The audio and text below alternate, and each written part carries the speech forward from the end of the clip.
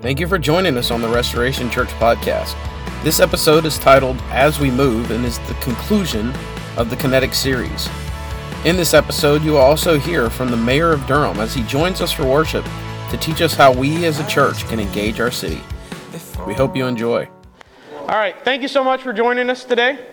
If you are a guest, and I see a couple, thank you for being here. Fill out one of those hello cards so we can get your information and keep you apprised of what's going on. And if you scan the little QR code on the back, it takes you to a welcome video where you get to hear about who we are, our mission, and our vision. I'll give you the short version of that. We are a group of Christians that want to love our city and make disciples that make disciples and live as a family on mission in this city, pursuing depth and intimacy with God, right? So we sum it up, intimacy with God, intimacy with others. That's how we kind of sum up our mission and our vision. It's kind of our catchphrase. And so if you want to know Christ in an intimate way, you've got to know His body.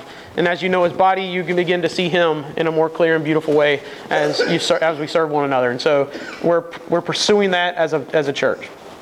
Today we're going to conclude our Kinetic series. It was a 4-part series, taking us through chapter 4 of Matthew. We're kind of systematically moving through the book of Matthew, and it was cool how the Lord put us in chapter 4 at just the right time when Lance and I came back from the Sin Conference. We saw that Jesus in chapter 4 started moving through Jerusalem, especially in Galilee and in a couple of very dark spiritual cities. And it kind of lined up perfectly with who we are and what we wanted to do. And so remember, starting in Matthew 4, we see that Jesus started in a spiritually dark place. Right? He went to these cities and there was this prophecy fulfilled in the beginning of Matthew 4 that said, in the darkness they have seen a great light. Jesus was the light of the world, the light of life.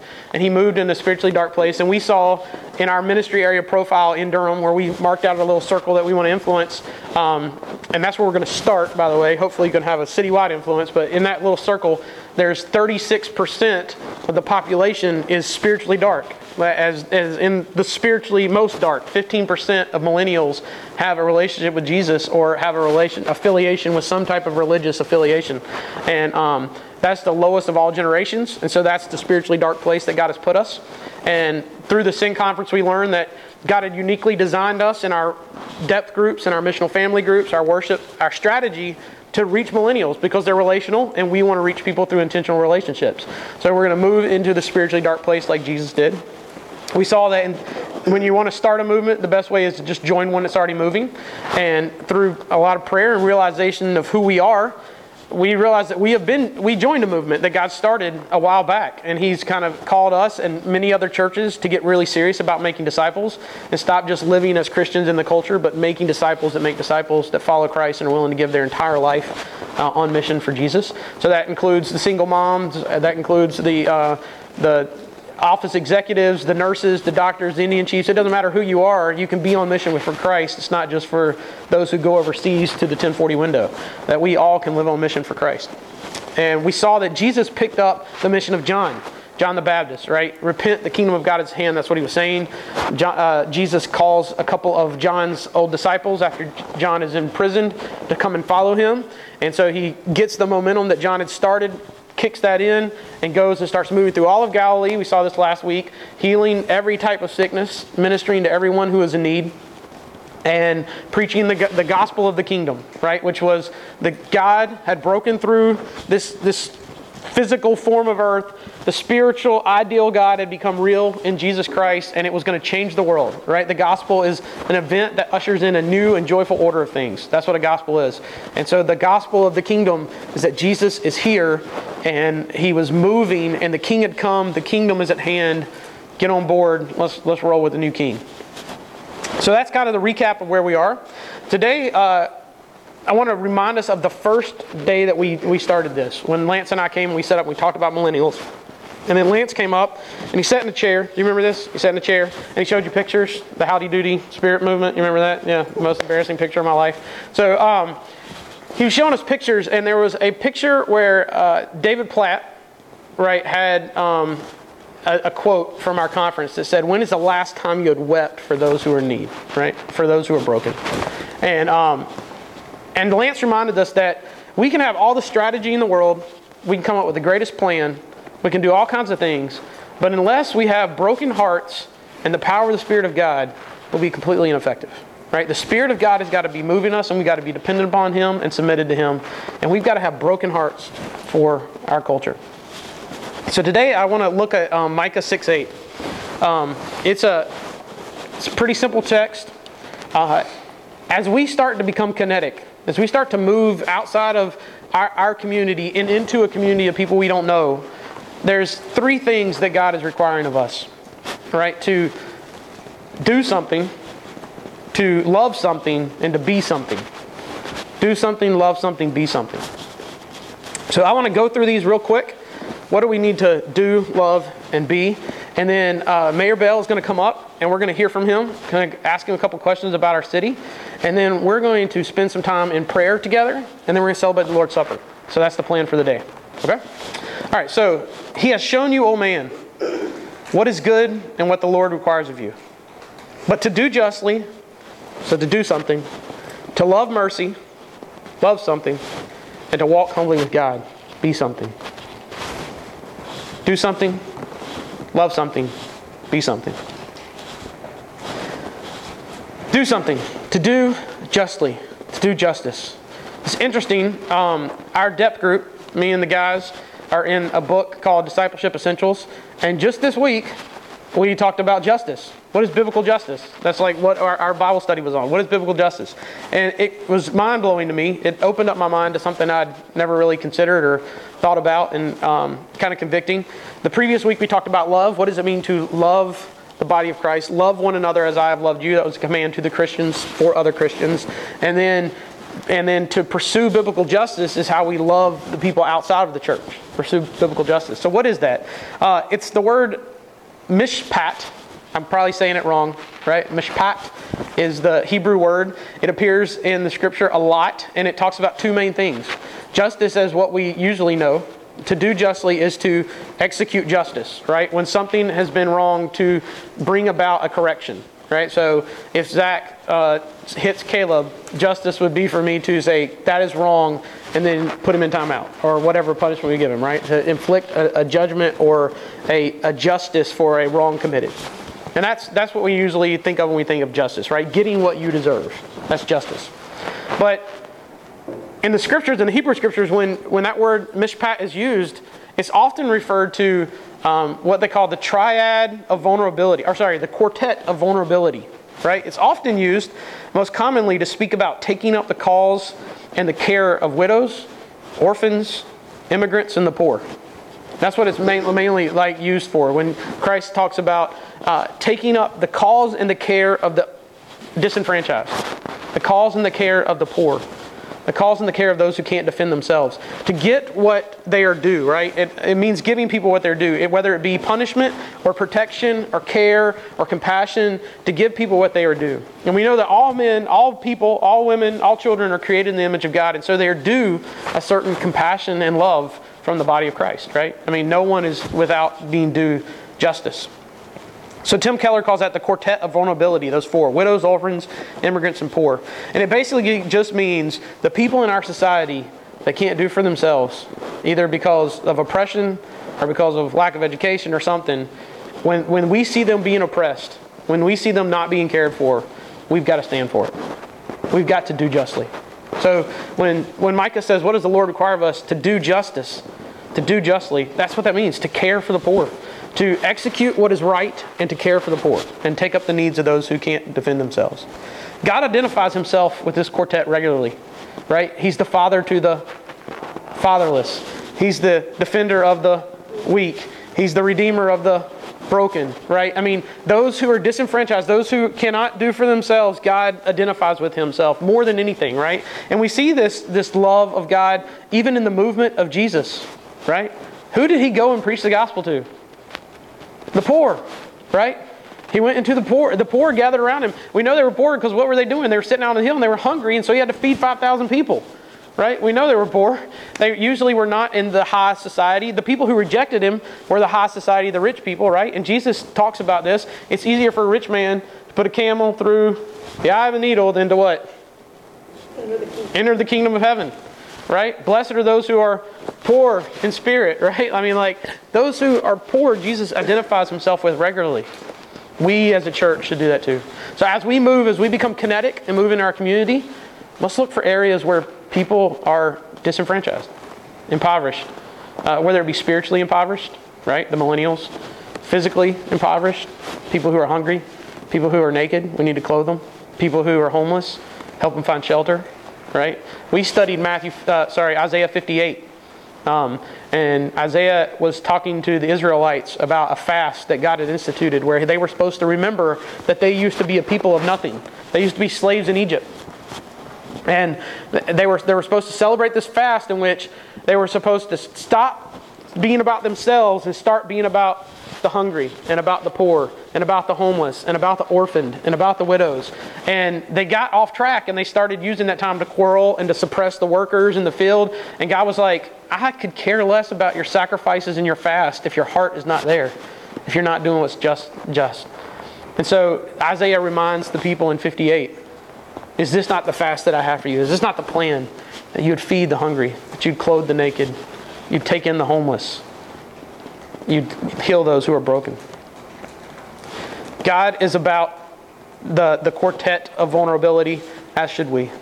And James talks about this, right? He says, true and undefiled religion is this, what? Taking care of orphans and widows in their distress, right? That's true and undefiled religion. If you want to know what it means to do justly, to love God and or love others in the way that God loves them, take care of orphans and widows in their distress. Seek out those who are disenfranchised, those who are weak, those who are poor, and love them. So Mr. Mayor Bale is going to, can I call you Mr. Mayor Bale? Bill's fine. Bill's fine? Okay. Bill's going to come up in a little bit, and we're going to talk about areas of the city where maybe he sees that exact population where we need to move. Where we need to move in there and take up their cause and their care, represent the gospel, execute justice. To love justice, to do something, right? And to love mercy. What is to love mercy?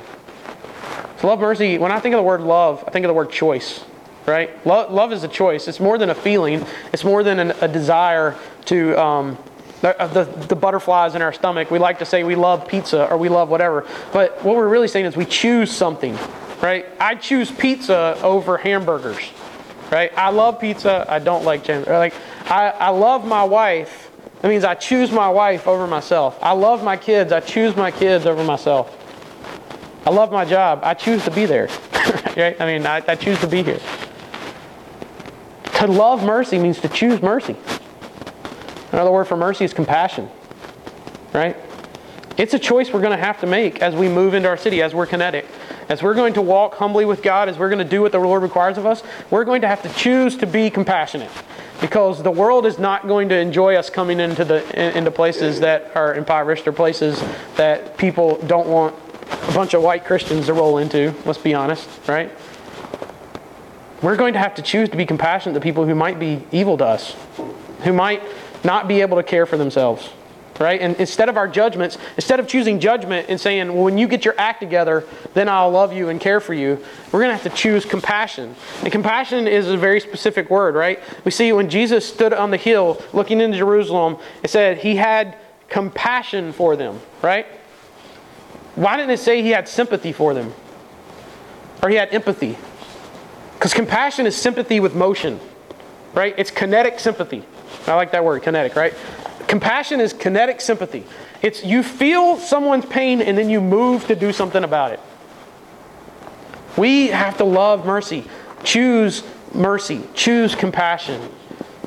See need and then choose to move towards it and meet it. Not just feel bad about it. Not just talk about it. Move. We got to move. To love mercy is to choose mercy over judgment. To choose mercy over justice in some ways, right? I mean, getting people what they deserve, right? We've got to choose mercy. And then lastly, walk humbly with our God. Right? So do something, do justly. Love something, mercy. Be something, humble. Be something, humble. Humility is an attitude of the heart, right? It's something that we are. We can be humble. It's not thinking less of yourself, but thinking of yourself less, right? It's putting others before you.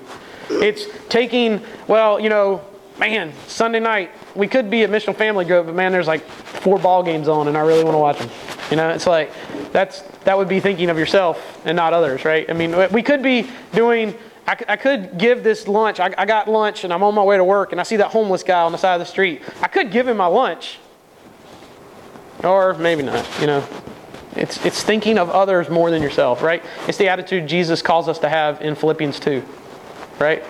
Do nothing out of selfish conceit or vain conceit, but instead consider others as more important than yourselves, right? Consider others' needs as more important than your own. Take on this attitude, which is also in Christ Jesus, that although he existed in the form of God, did not consider equality with God something to be grasped onto or held onto. But he emptied himself and took on the form of a servant and made himself subject to death, even death on a cross. The attitude of Christ, to consider others as more important than ourselves. That's humility, right? To walk humbly is a state of having a heart that's broken for people and considering them more important than yourself. So if we're going to do justice and we're going to love mercy, but we're not going to walk humbly, then we're just making sacrifices that are like waving nasty rags before God, right? It's creating a big pile of poo and presenting it to God as a gift, right? If we're just doing justice and just loving mercy and not walking humbly, then our heart is in the wrong place. And we've got to have broken hearts for people in our community, or we won't do it in a way that honors God, right? We'll just do it as a religion. It'll just be a set of rules or a set of check-off things that all right, I have to go to Missional Family Group, and I have to go to that service project, and I have to go tutor a kid, and I have to go feed a homeless guy, and I have to clothe a naked person or visit somebody in jail. Check, check, check. God, are you happy with me? No, he's not. He wanted your contrite heart. He wanted your brokenness. He wanted your compassion for those people that shows that you have his heart for those people. And that's what he's pleased with. So we've got to do something, do justly. Meet the needs of the people. We got to choose compassion over judgment so that we move continually into those broken places, because broken lives are what? They're messy, right? And they can hurt you. Broken people hurt people, right? I mean, people hurt people, but like especially broken people hurt people. So if we're going to move into places of brokenness, spiritual brokenness, financial brokenness, relational brokenness, we're going to get hurt. The only reason we're going to go there is because we have a heart that's broken and we're walking humbly and we're choosing compassion over judgment. So as we begin to move, let's do justice, love mercy, and walk humbly with God. Mayor Bill, would you like to join me? Cool.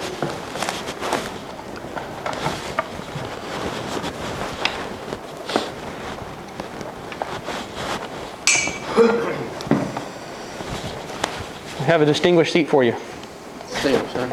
Yeah, I couldn't find a cushioned one, so this is what so we got. Thank you so much for joining us today, man. Good deal. So Mayor Bell, tell everybody who you are. Well, first of all, let me give thanks to God for God's blessings and grace. I would not be here this morning. Praise the Lord. Mean that very sincerely. Let me try to be as brief as I can. And then sure. And this is for persons who may have just come to Durham recently. I've been here for some while. I came to Durham in 1968. I came here to work with the IBM Corporation. I'm an electrical engineer by training. I moved here not expecting to be here any longer, maybe 4 or 5 years, and then move on out. But I got involved in my community. I got involved with some neighborhood situations, which got me further involved with county situations. I was living outside the city of Durham, in the county of Durham. And there was a rezoning matter that my community was against, and as president of the association, I had to sort of carry it out. But in doing that, it took us about a year, and we eventually lost. But in losing, I learned more about the county and the city. So I was stupid enough, young enough to say, if you can't beat them, join them. So I ran for the Board of County Commissioners in 1972 and was elected. And that sort of changed my whole lifestyle and thoughts of where I was going. So I've had the good fortune of serving almost 40 years in an elected position here in Durham, about 26 years on the Board of County Commissioners. I chaired it for 12 years. I lost an election in 94. I was re-elected in 96, re-elected in 98. And in 2000, I decided not to run again. And because I retired from IBM in '96 and I was doing some other things I was very comfortable with. And some people came to me and asked me if I considered running for mayor. And that was in 2001. And that was probably one of the toughest choices I made because I pretty much decided the lifestyle I was going to be living. But the people who came to me are people I had known over the years, respected, seen them in various forms. To make a long story short, I decided to run. Fortunately, I got elected in 2001, about 500 votes, by the way, but got elected in 2001. And I've had the privilege of serving as mayor since that time. And I've announced that I'm running this year, and this will be the last year that I'll run for mayor. And this isn't a political thing. I was just trying to give you a little background on what I was saying. But I've had the privilege of seeing Durham probably at a level that most people don't, being an elected official. And each year as mayor, I give a State of the City address, generally in January, February, where I talk about where the city is, vision going forward, challenges, and et cetera. But in 2014, when I gave the State of the City address in February 2014, I had a little bit different twist. I did the things I normally did, but my real focus was on challenging our community to deal with poverty. Because in spite of all the resources we have in this community, the Research Triangle Park, universities, new millennials that are coming here, and et cetera, we're still a city, in my opinion, that has too high a level of poverty. Durham is the fourth largest city in the state of North Carolina, behind Charlotte, Raleigh, and Greensboro. We're a city of about 250,000 people. We're a city that has no ethnic majority. We're a city that prides ourselves on our diversity. But we're a city that still has too much poverty. We're a city that has probably about 18% of our citizens that are living in poverty. And when I say that, if you talk about the median income, as the Census Bureau tells you, persons that are living below the median income are the persons we talked about that are in poverty, families that are in poverty. So my challenge to my council was to begin to reduce poverty neighborhood by neighborhood, year by year, starting in the year 2014. So that was sort of the challenge that I laid out. And we had a meeting in an area of the community that we pretty much targeted. And what I wanted to do was to look at neighborhoods that were data-driven. I didn't want to be in neighborhoods people say, this is anecdotal about what's going on. I really want to look at the data to see where it took us. And we identified some census tracts that had the highest level of poverty in our community.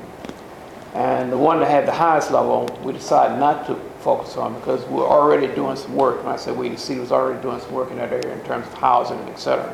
So we chose the next largest area, and that was in an area called Northeast Central Durham. And when you look at that neighborhood, there were some criteria that had been set up by the University of North Carolina shortly after I made my announcement about reducing poverty. And School of Urban Studies in UNC over Chapel Hill had gone through and looked throughout the state and defined what they considered to be distressed urban tracts. And there are about 160 of those across the state of North Carolina. And they defined a distressed urban tract to meet three criteria. They looked at the unemployment, they looked at the per capita income, and they looked at the poverty rate. And if an area had those three criteria and they were below a certain level statewide, they considered it to be an urban distress tract. There are 8 of those in Durham. There are 160 across the state. But in spite of 8 of them being in Durham, Durham was not in the top 10, which was a bit surprising. Raleigh was, Greensboro, Charlotte, Winston-Salem, but Durham was not in the top 10 according to the criteria. But we used that criteria when we decided which neighborhoods we were going to pick. And as a result, we moved into Northeast Central Durham. And the neighborhood we finally chose to focus on was a neighborhood of about 1,100 units of houses and homes, and about 2,300 families that live there, 2,300 people that live there. So that's the neighborhood we've targeted to begin reducing poverty, neighborhood by neighborhood, year by year. And I was very clear that this was not going to be an easy task. Because when you talk about reducing poverty, you talk about impacting people's lives. The easiest way to do it is give enough people money and they'd be out of poverty. We weren't doing that. So you look at other things. And it's not like when we are planning things downtown for buildings, Like we're playing DPAC, you get the property, you get the contractor, you build a building, after so many months, it's open, you cut the ribbon, and it goes on. That's not going to happen with poverty. So what I wanted to do was to try to set up maybe areas that we could focus on. So we set up a task force on housing, education, health, public safety, jobs, and finance. And I didn't want this to just be a city-driven project because we're really talking about something that impacts our community. So I wanted just City Council to be involved, I wanted the Board of County Commissioners to be involved, and I wanted the school board, Durham Public School Board, to be involved as a minimum. And we had our first meeting sometime in February of 2014, and we held a meeting at the Durham Rescue Mission on Austin Avenue, which is also in this targeted area that we're talking about.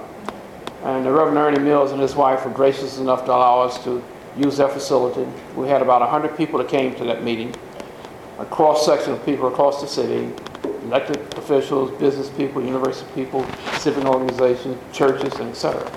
And we sort of laid this plan out to them, reducing poverty neighborhood by neighborhood, year by year, starting in 2014. We identified the neighborhood, and we talked about the 6 task forces that we wanted to focus on, the ones I just defined. And what I wanted to do was to get at least an elected official from either the city, county, or public schools to co-chair one of those task forces. But we also wanted residents of the community that we were talking about to be involved, because you can't go on talking about reducing poverty in a neighborhood. You don't have the people you're talking about involved in it. So that was very key, that the residents of those communities be involved. We had about 60 people at that time that signed up immediately that wanted to be on the task force.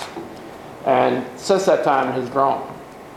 So the next thing we wanted to do was to really look at these neighborhoods and not depend necessarily on what the data was, but really to go door to door, to knock on the doors to try to get input from the families that live there in terms of those 6 areas that we were talking about. And when I say we, I mean I knocked on doors, other elected officials knocked on doors. We had students from Duke University, from Central, we had people from churches, just a whole group of people that came together to do this inquiry. And once we had done the survey, we came back and decided which of the areas we felt we need to focus on. What are the goals? What are the things we need to do to try to deal with that? And once we'd done that, we went back to the community and said, here's what we heard that you were telling us were your concerns in those 6 areas. You tell us if we're off base or not, you want to add to it, whatever. So once we compiled that, we compiled the survey, we had a charge of each of the task force members to go out and see how they could improve the quality of life in those areas, set goals, timetables, and etc. And the year 2015 is to be a year of execution. So what we are requiring the task force to do is to report periodically to the City Council at our public work sessions. We meet the first and third Thursdays of each month. They report our work sessions, where they are with their task force. We will have the last task force reporting at our September the 10th work session, and that's on public safety. And after that, we will have a joint meeting, I think that's the 17th of September, where we bring all the task force together, residents, it's a public meeting, to say, here's where we are and where do we go. So that is sort of a short summary of what we've been doing since we announced this. But when I received the invitation to be here this morning to talk about some of the things we were doing, and as I sit and listen to what you just said, there are a lot of opportunities for people to make a difference in the city of Durham. That's the one thing I found out about Durham. If you want to get involved in making a difference in the community, there are many ways to do that, many outlets to do that. And you don't have to be an elected official to do it. But there are just many opportunities to do that. And Durham, I find, is a very open and welcoming community, in spite of what some people might say. We have our challenges, but I know the type of challenges we have. There are challenges across this nation, the cities, because I've talked to mayors, large cities, small cities, and I know they're dealing with some of the same issues that we're dealing with. But poverty is one that I think is something we need to come to grips with. A lot of people don't want to talk about it. Sometimes you can see poverty is hidden in plain sight, but you don't want to deal with it. But I felt that this community had come to a point now where it's comfortable enough with itself that it could really begin to reach out and talk about these issues. I mean, if you were here in Durham 10, 15 years ago and you look at what was downtown, it's sort of amazing as to where we are now. You really can't appreciate it unless you saw it, 15 or 20 years ago. But I say to people, downtown is not Durham. It's a part of Durham, but it's not all of Durham. So we've got to be mindful of what happens outside of downtown, what happens in particular in those neighborhoods that have been depressed for long periods of time, and how can we begin to effect some type of change. And when I say we, I don't mean the mayor. I mean we collectively, all the people that I've talked about and getting involved. So I probably took more time than you wanted, but no, that's great. To share that with you. And I'm open for any questions you might have. So one of the questions I have for you is if you could identify an area where a church like us, small church, so we have limited resources, big hearts.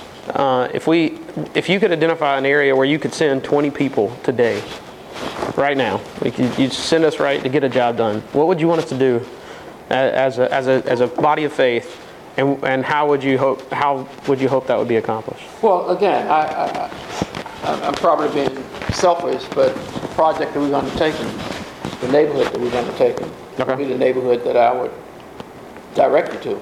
And when I say that, I wouldn't just say go there. I think we've got this meeting on the 17th, which is an open meeting. Okay.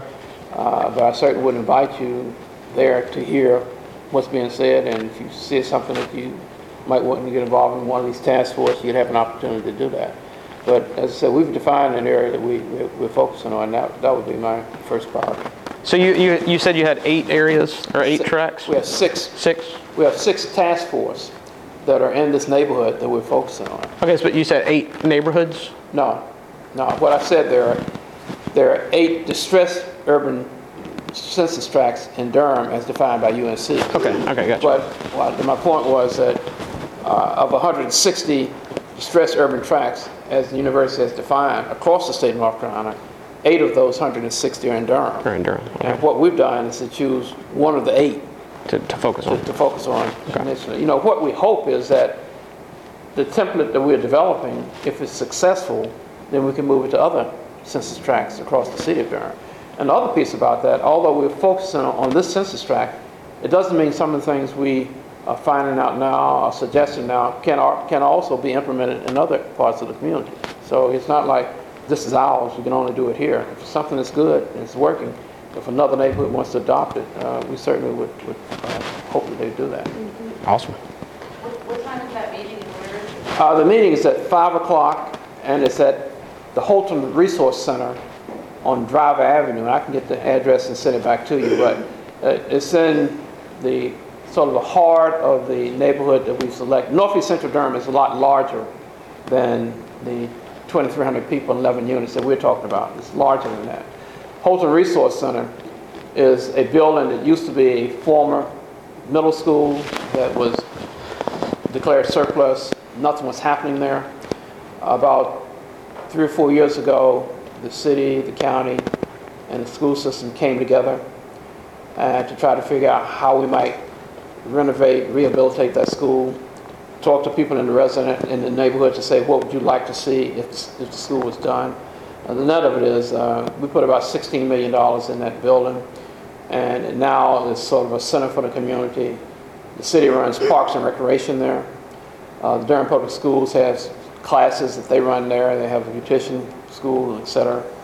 And the other piece that the neighbors were saying is they'd like to see a health center. So we went to Duke University, and we got Duke to put a health clinic in that facility. Initially, Duke was thinking about establishing a center and a house, and I said, look, here's what we're talking about. Why don't you guys come here? So that center is sort of a center for focus, and it's I can get the address, but it's I think it's 401 Driver Street. It might be 301, but I can get you the address. Absolutely. But it's at 5 o'clock, and again, it's the purpose of the meeting is to have all the task force to come back to say, here's where we are, and then begin to decide how we want to move forward at that time. Do you see like one of those task force being like maybe where the greatest need is, like you were mentioning the public health issue, your education, like is there, I mean, they're all a problem obviously, but is there one that kind of bubbles to the top? Well, that's a good question because and I'm telling you something I haven't told anybody else. What I intend to do is, once the task force have made their reports, the next step for me is how can we begin to collaborate? And what do we think should be the top 3 priorities that we need to focus on? I don't want to disband what they've done, but the point is some of those things overlap when you're talking about housing, jobs, health, education. So now that we see that, how can we now sort of begin to narrow it down to really how do we want to move forward? What area do we really think that we really maybe need to give more priority than others? I don't know what that's going to be. Health could be it. Public safety could be it. This a whole lot. In fact, when we did the initial program, when we had our first meeting at the Durham Rescue Mission, I only had 5 task force. I had housing, jobs, education, public safety, and somebody said, "You're talking about poverty. What about finance? You know, how do we manage our money? You know, if you're talking about poverty, we need to understand money." So, and this is one of the residents that said that. It wasn't somebody like me that said it. And we said, "You're right." So we set up a task force on finance. And one of the pieces that's coming out of that, in fact, the person that co-chairs, 2 people co-chair that task force, Councilman Steve Shule from the City Council and County Commissioner Fred Foster, they co-chair it, but there are a lot of people involved in it. One of the ideas that's come out of that is to develop a college savings program. Because one of the schools that's in this area is White Smith Elementary School. And that school has sort of been adopted by another group called East Durham's Children. I don't want to get into a whole lot of details, but the narrative is the idea that the Finance Committee has come out with.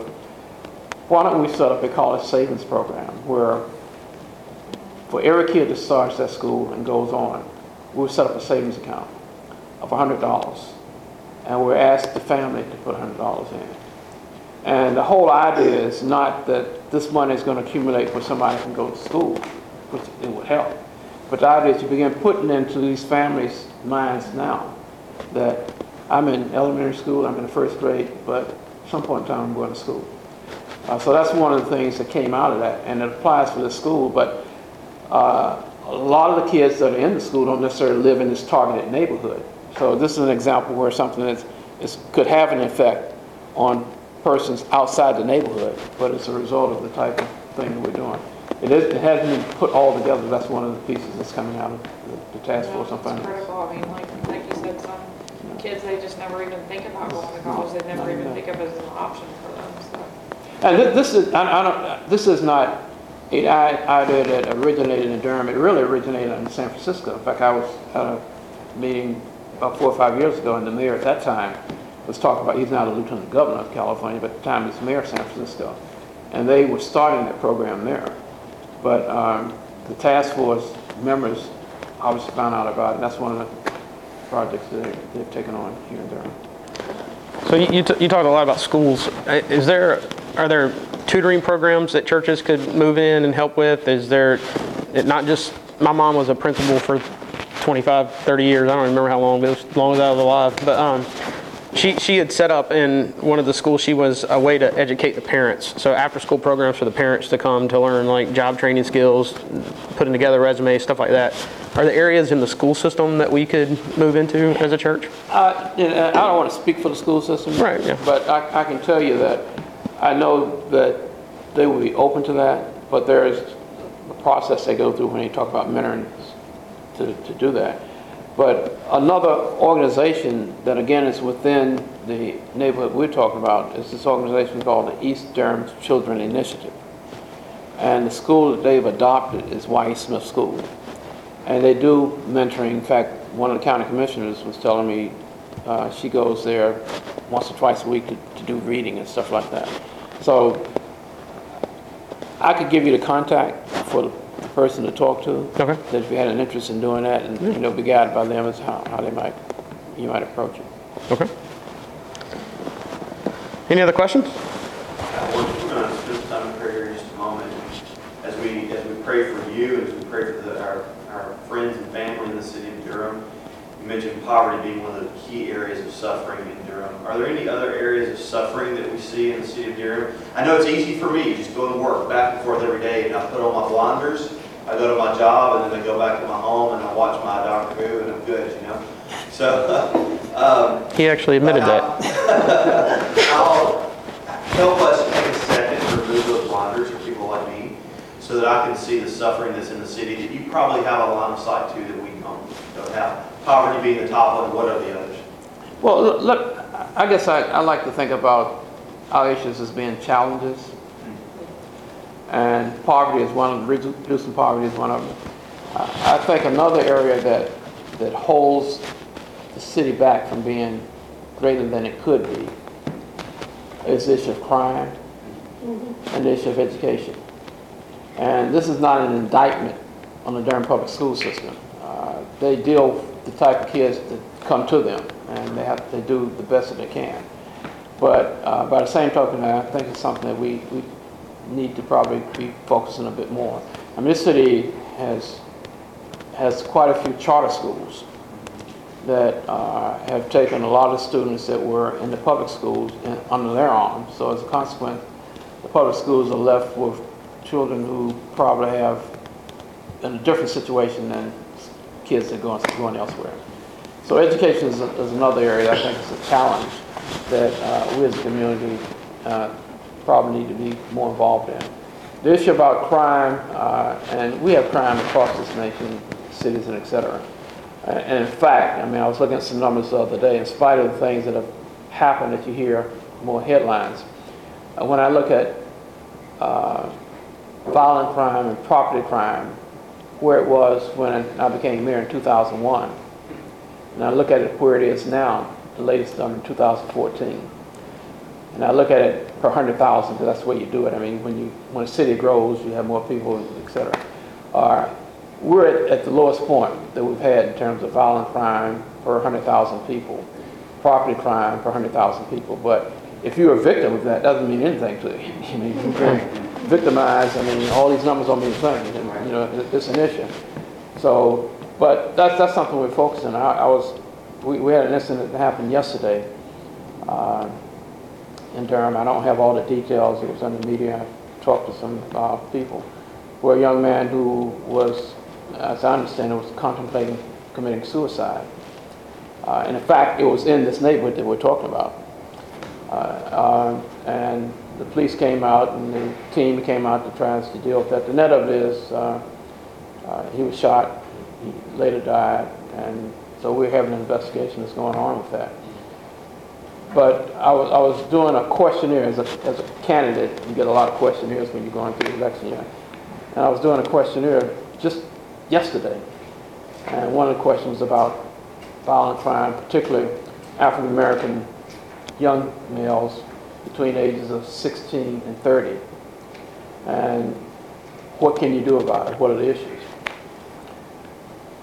And I thought about that. I've been mayor since at the end of this year for 14 years. And when I look at the age group that you're talking about, 16 to 30, that meant that when I first became mayor, those kids, the kid that was 16 today was 2 years old. The kid that was 30 years old today was 16 years old. Somehow we could have maybe wrapped our arms around these kids during that range, in that age group, and somehow help guide them to a different path. They might not be in a situation they're in now. So when I look at that age group, and you still got kids that are coming up, somehow we've got to get a focus on our young people in this community. Either we do it individually or we do it collectively, but we've just got to find a way to help move them in a different direction. So the kids today won't be kids that we're seeing talked about now. And, you know, again, the vast majority of young people in those ages aren't doing that thing. And it's not an indictment on all kids in that age. But the small minority that are having the impact that we see in our community. So that's another area a challenge that I think is in our community. And again, that's another thing you got to have a group of people to do it. And if you take it upon yourself to maybe adopt or mentor or spend time with a young person in an age group, you'd be surprised at the kind of change you might have in that person's life. Stuff. Any other questions? Thank you so much for joining us today, thank you. for filling us out, filling us in on what's going on in the city, and share with that. Okay, cool. Is there any way specifically we can be praying for you? Pray for me now and pray for me all the time. Yeah. I mean, is there any specific thing that you would like us to lift up for you? Again, With your family, with your life, with anything? well, the whole piece about what I do as an elected official, and I have a job too, but I guess the challenge of being an elected official is something I take very seriously, and any support I can get from the man above, you guys, that means a lot. Cool. Keep me in your prayers, I would say that. All right, well, Lance, if you want to come up and start getting ready to lead us, I'm going to pray for you real quick, and then we're going to spend some time praying for the city, praying for the city council, our county, our school system, the whole thing, and how God is going to move us in our community. So thank you so much for coming today. Father, I thank you for my brother, Bill, and for calling him to be a leader in the city, and how for so many years, Lord, he's been influential in identifying areas that need focus and then moving people into them. And Father, I pray that you would use us as a church to partner with our brother Bill and to wrap our hearts around this neighborhood that he's talking about, or one of the other 7 tracts in the city that just need the restoration of the gospel, the restoring power of Jesus to change hearts, to change minds, Father, to lift people out of poverty. Give us a compassion to move that way. Father, I pray that you would instill Mayor Bell with a strength and an endurance to keep going, because I imagine that fighting poverty can be quite discouraging every once in a while, to hear negative reports or see that things aren't changing or moving. So I pray that you just encourage his spirit to keep being about the King's business, about identifying with those who are in need, and then moving others and himself into the community to meet those needs. So thank you for an example that he has for us. Thank you for this task force, these 7 task forces that have been put together. Give us wisdom on how we can partner with them and how we can see your kingdom come in Durham. We pray this in Jesus' name. Amen. Amen. Thank you. Love you, man. Thanks so much. Thanks again for joining us at the Restoration Church Podcast. To hear other messages or learn more about our church and how you can join us in making disciples and serving our city, please visit www.restorationchurch.us.